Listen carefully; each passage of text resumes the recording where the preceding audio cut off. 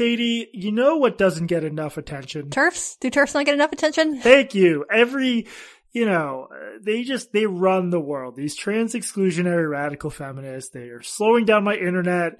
They're disrupting the banking system. Most of my relationship failures can be chalked up to TERFs in one way or another.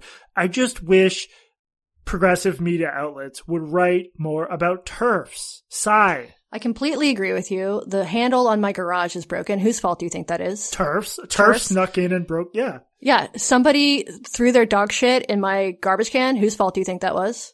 TERFs. TERFs. Always TERFs. Donald Trump was president for 4 years. Whose fault do you think that was? TERFs. It always comes down to TERFs. You know what really gets my goat is I think the New York Times opinion page has only done 4 or 5 columns covering the TERF menace. God, they should really do better. I know. It's like, should we cover the Nazis? I don't know. Let's just not ignore them.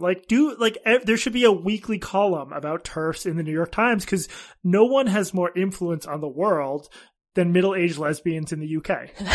Exactly. Which is why that it's good that we have this podcast where we can talk about TERFs every other week or so. All I think about is TERFs. When the first thing when I wake up in the morning is I'm like, fucking TERFs. And then I go to bed, I'm like, goddamn TERFs. And Katie, you know this, but I hate them so much it sometimes disrupts our ability to record this podcast. Yeah, you just dream about TERFs all the time, just this internal rage because TERF, TERF, TERF. Okay, let's get to the heart of the episode. And scene. That's the entire episode. Okay, today we are going to be talking about surprise TERFs. Again, we do not want this to be a podcast about trans issues. However, the mainstream media is making it difficult for us. Example A, this week, The Atlantic published a piece entitled, well, really there's 2 titles. The first title was TERFs and the Donald, the future of Reddit's banned groups. That was quickly changed to the secret internet of TERFs. After they were banned from Reddit, trans exclusionary radical feminists became the latest of many toxic communities to simply build their own platform. This piece was by Caitlin Tiffany. You may know her as the author of My Little Pony fans are ready to admit they have a Nazi problem. That's so mean.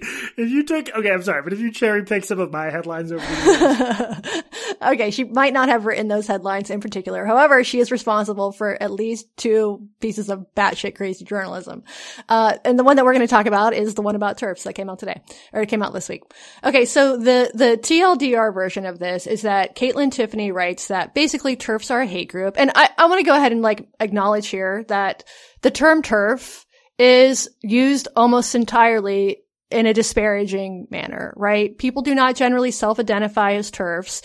It's an acronym for trans exclusionary radical feminists, but it has been stretched to mean basically anybody who doesn't like every one of Charlotte Clymer's tweets on Twitter. Yeah. And you've seen people try to argue it's a slur. I disagree with that because there is a subset of radical feminists who are trans exclusionary and who just don't think there's any place for trans women in women's spaces at all. And in a radical way, I disagree with. But as you're saying, the term is now fucking meaningless because I'm a TERF. I'm clearly not a radical feminist. I'm a misogynist. You're a TERF. You're a chaser. It's like I'm a chaser.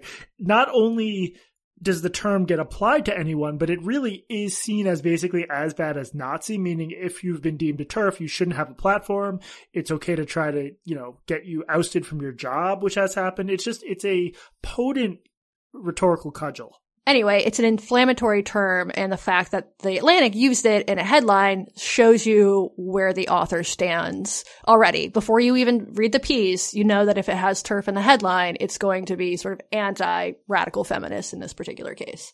Yeah, it's also, look, we've made this point before, but on the grand scheme of all the reasons trans people suffer, and they do suffer, the role of a small group of British philosophers and sociologists, it's a ridiculous thing to focus on in context. And the only reason it's focused on is because for people who are very on Twitter, there are these fights between TERFs and trans activists, and it's the most heated thing in the world. It's similar to why you and I get denigrated as evil, because people are have way more run-ins with us than with Republican state legislatures trying to make life harder for trans people.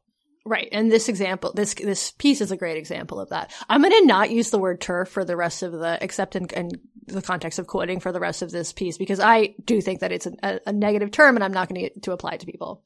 You can continue to call people TERFs. I'm not going to. I'm going to call everyone a TERF. Okay. So, the piece is basically about how this one subreddit was kicked off of Reddit, and the subreddit was called Gender Critical. And what they did, some of the moderators of this group and some other people, what they did was they created their own platform. And we should explain what Gender Critical is, right? Yeah, Gender Critical is basically a philosophical stance that argues that sex is fixed and that gender should be dismantled. Yeah, or gender is basically all a sociological construct. And the reason this clashes with some trans ideology is in some corners of the trans community, your sex is one thing, but your gender is like fixed basically in your brain. Like your gender identity is female, meaning that deep down you're really a female, and gender is very important in that mode. And some feminists find that regressive because they're like, what does that mean to feel like a woman? So that's the basic battleground. Right. Okay. So Caitlin Tiffany, to compare, she focuses on this group of gender critical subreddit, but she also compares it over and over to a subreddit called the Donald that was also kicked off of Twitter, as well as some like incel groups. The Donald is sort of, it's not a place where I've spent any time, but it was notorious for like racist memes and conspiracy theories. And so it seems like what Caitlin Tiffany is trying to do is argue that these toxic online communities were kicked off of Reddit and then they just popped up somewhere else, and now they're sort of, they're in their own corner of the internet, and maybe that's worse because not that I think she has a problem with the Reddit kicking them off, but now they're sort of unchecked, because they have their own communities. So I think that the like fundamental flaw here is that she was trying to make this one particular argument, after you're kicked off of Reddit, these groups are forming their own groups, and she was looking for like a very toxic group. But instead of finding a group that actually does engage in like conspiratorial thinking or abject racism or sexism or threats or hate speech entirely, what she does is she chose the Gender Critical subreddit, which actually, lots of people would argue that it's transphobic, but it wasn't the argument that it should have been kicked off of Reddit in the first place, I think, is pretty thin, because what it didn't do is like, there were no threats on the Gender Critical subreddit. If you believe that believing trans women aren't women is like the same as believing something racist, then yeah, it should have been kicked off. And that's increasingly the position the big tech companies take, is that any view other than trans men are men and trans women are women is not just wrong, but so wrong as to merit deplatforming. So my problem all along is like there has to be a process for talking these things out. Most people in the world do not believe in sort of the woke version of what gender is, which also changes day to day. Stuff that was just boilerplate 5 years ago now can get you in big trouble. So yeah, there's been a huge focus on how the TERFs and the gender critical feminists have to go and should be deplatformed from Reddit and Twitter and wherever else. Okay, so this piece centers on one main character, Mary Kate Fain. Mary Kate actually has a very interesting story that Caitlin Tiffany did not go into at all. One of the problems with this article is that she spends like lots of time talking about these various platforms, super boring shit, nobody cares. Like the different technology involved and stuff, nobody cares. I don't know why this got made into the piece. What she doesn't talk about is the fact that Mary Kate Fain, so she's a software engineer, she lives in Texas. So she was fired from a tech company and I believe it was in Philly, for writing a blog post on her own blog, called "Non-Binary is the New Not Like the Other Girls and is Deeply Rooted in Misogyny." She was also kicked off of Medium. And so one of the reasons she was fired for arguing against non-binary. We'll post links here. She's written about this. She was fired from her job. She was asked to sign an NDA. She didn't do it, but so she actually posted the email from her company firing her because she violated the social media policy by posting on her private blog this piece about how non-binary is rooted in misogyny. After that happened, she was also involved in all of these DEI efforts, diversity, equity, and inclusion efforts within her company, mostly advocating for women in tech within this particular company. And all of her friends dropped her after she wrote this piece. These people that she had been working with on these DEI efforts and had been defending, they all dropped her. So she has a very personal, interesting story. None of that made it into the piece. Instead, what Caitlin Tiffany writes is that Mary Kate Fain, was basically like, your standard SJW, believe that trans women are women. And then she got online and got radicalized. And I want to read you just just a few sections of this paper, of this Atlantic piece. After volunteering at a domestic violence shelter and experiencing an abusive relationship herself, she committed to some of the radical feminist ideology most often affiliated with the second wave icon Andrea Dworkin, which is focused on the roots and prevalence of male violence. Eventually, her beliefs radicalized further. She became convinced that gender is fixed, trans women are men, and trans rights activism is just another weapon of the patriarchy. Okay, so a couple things here. For one, she got that wrong, right? So radical feminists don't believe that gender is fixed. They believe that sex is fixed and that gender should be abolished. So Mary Kate, after the piece was published, she complained about it and she asked them to change it to, she believes sex is fixed and gender should be abolished. Instead of just changing it to what she actually believes, they just removed that sentence entirely. And that just suggests, like, sorry to interrupt you, but that just suggests an author who has no familiarity with any of this because exactly.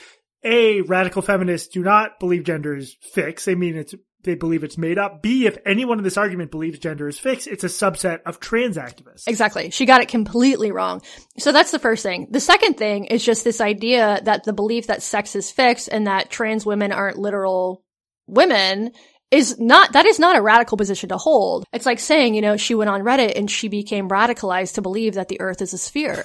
This is not a radical position to hold at all. And unless you're like a hyper online sort of, woke millennial, if you poll 99% of the fucking human population, they're going to agree with you that trans women are not literal females. Right. I mean, look, it's this endless sort of literary theory style word games where they put you in a corner. Are they men? Are they women? There's a difference between saying they should be treated as women and that they are biologically female. And the reason this keeps coming up on our podcast is because every fucking day someone else tries to get someone fired over this like game of rhetorical Calvin ball. So, right, to present that as a radical belief that trans women aren't literally women is just a little bit crazy and just out of touch. I mean, and even like 5 years ago, if you had said, yeah, trans women are trans women, people wouldn't have like batted a fucking eye about this. But now this has somehow become a radical belief, which also shows you how quickly these things have changed.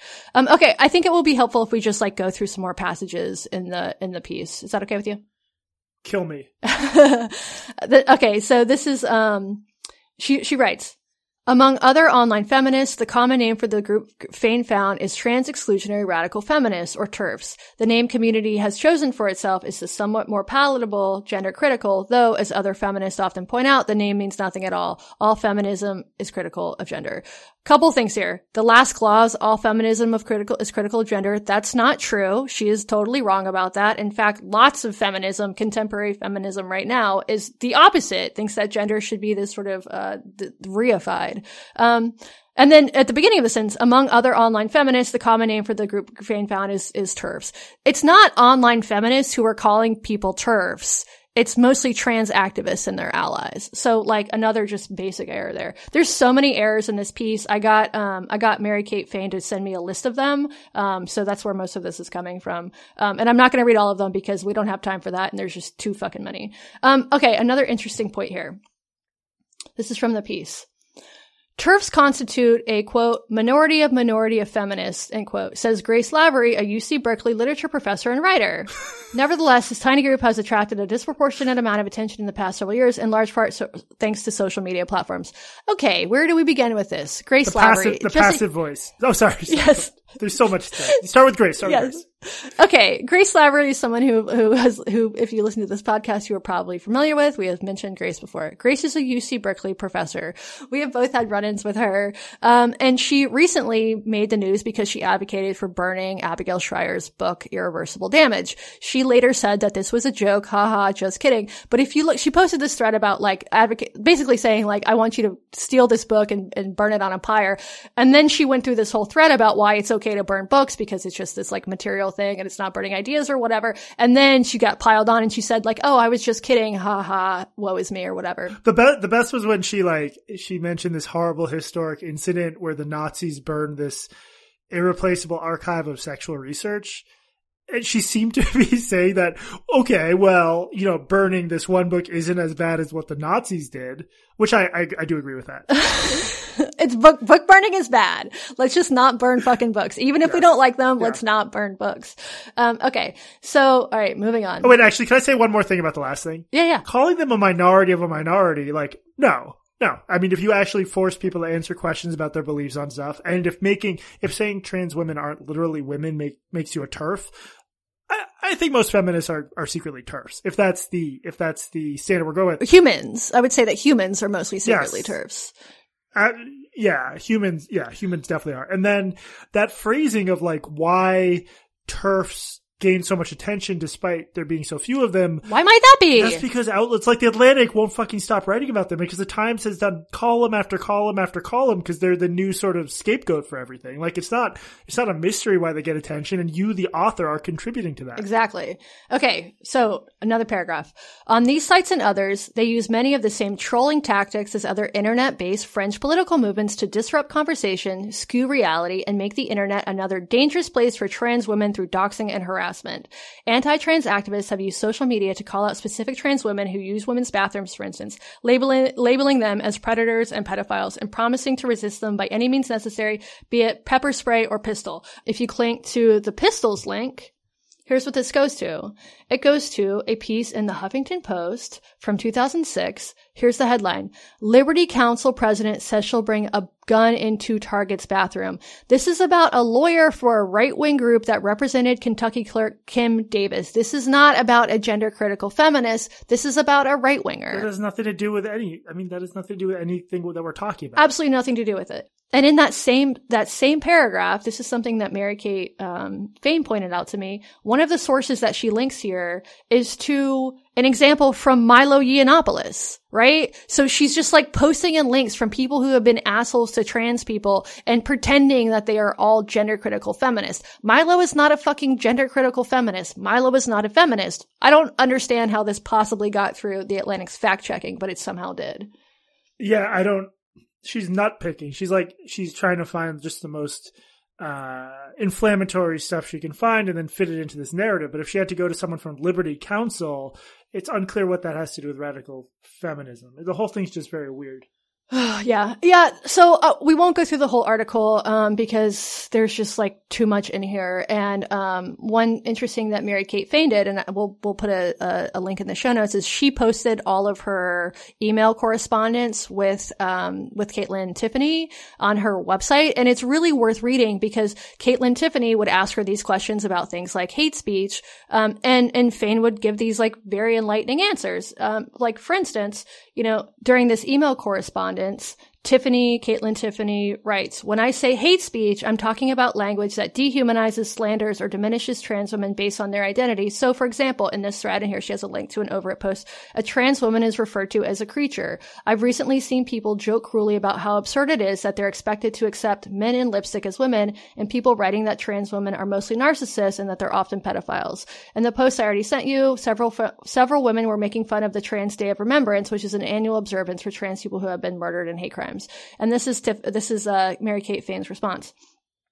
Thanks for providing these amples for context to your question. I think it's a real stretch to classify any of this as hate speech, though. It's telling that you've not been able to find a single instance of actual expressions of hate, calls for glorification of violence, threats, organized harassment, or doxing in the gender-critical online community, all things women experience online daily. Instead, you've got some rowdy feminists making jokes, participating in armchair psychology, and a bit of name-calling that could be considered tame anywhere else on the web. Women put up 1/10 of the fight of men online, and we get labeled as hateful. And I think she's totally right about this. I've been watching these communities for several years now. I have never seen a gender critical feminist threaten a trans woman. I've never seen this. I've never fucking seen this. You see it all the time from trans activists. And she doesn't mention this at all. She uses Grace Lavery, and her other source on how horrible gender critical feminists are is Caitlin Burns. That was unbelievable. Her name's come up on before because she spent sort of a year and a half fabricating conversations that never existed. She's fabricated stuff about other people. I'm looking at a cease and desist the lawyer for a so-called TERF sent her, and she's just demonstrably lied about everything, and she's taken as an authority here, and it's just insane. Like, at what point do you lie so much that people no longer take you seriously? I found that frustrating. I found it frustrating to echo what you said. This idea that there's a particularly large amount of abuse and harassment coming from the gender critical side.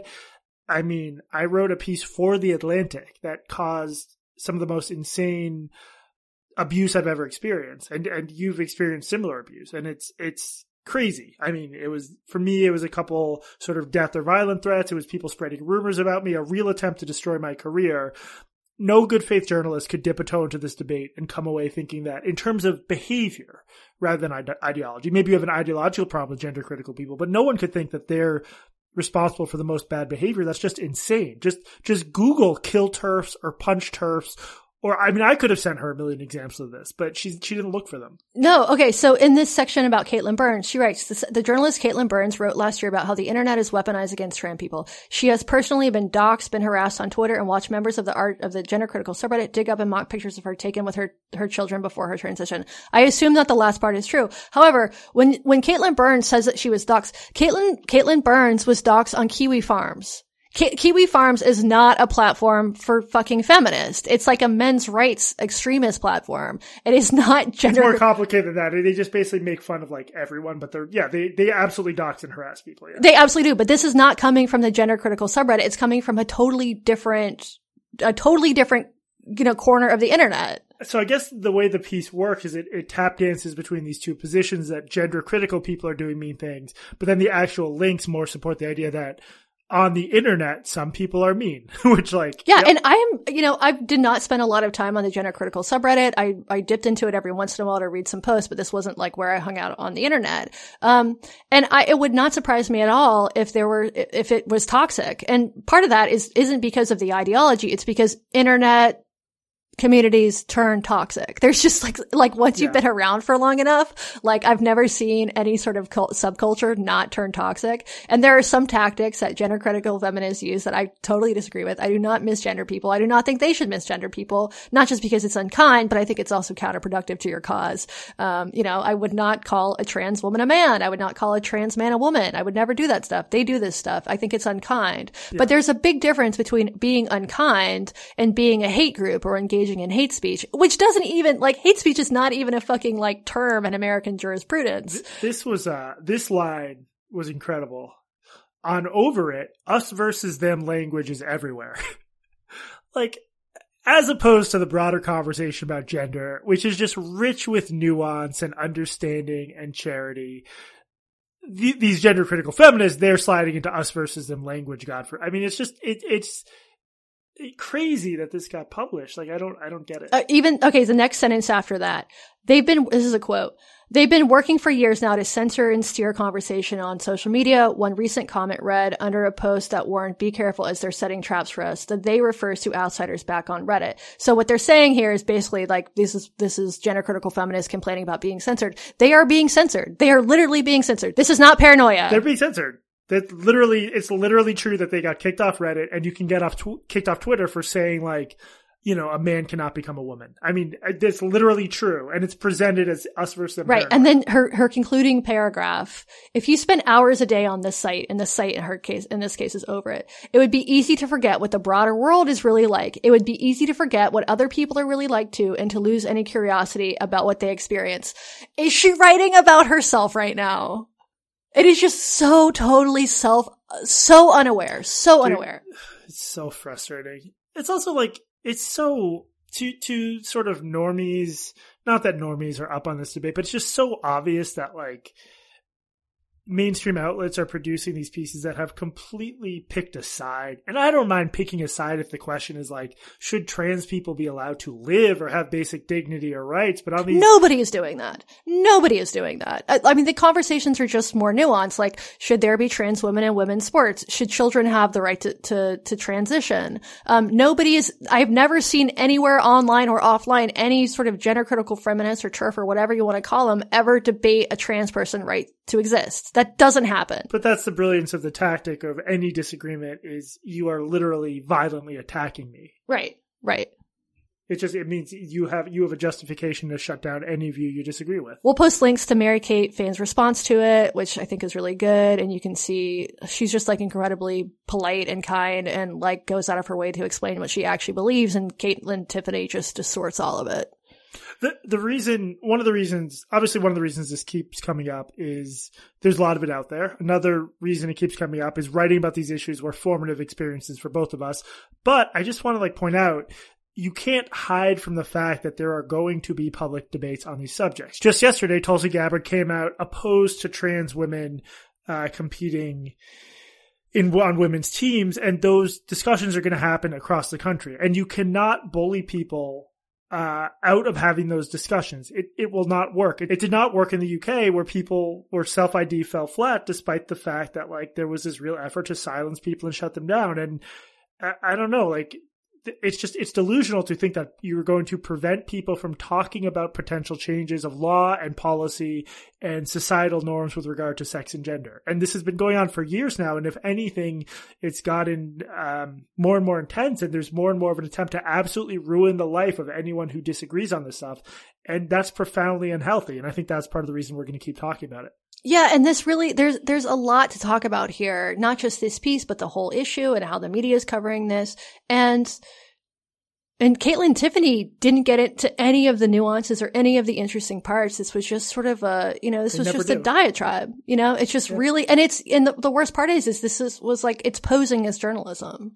This was not apparently an op-ed, except that it was an op-ed. You couldn't tell. So overall, you liked it? Yes, I think it should get a Pulitzer.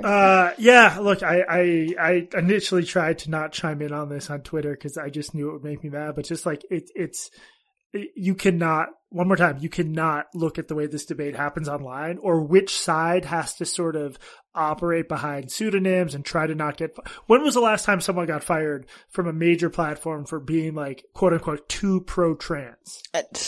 Probably the 80s. Right. Yeah.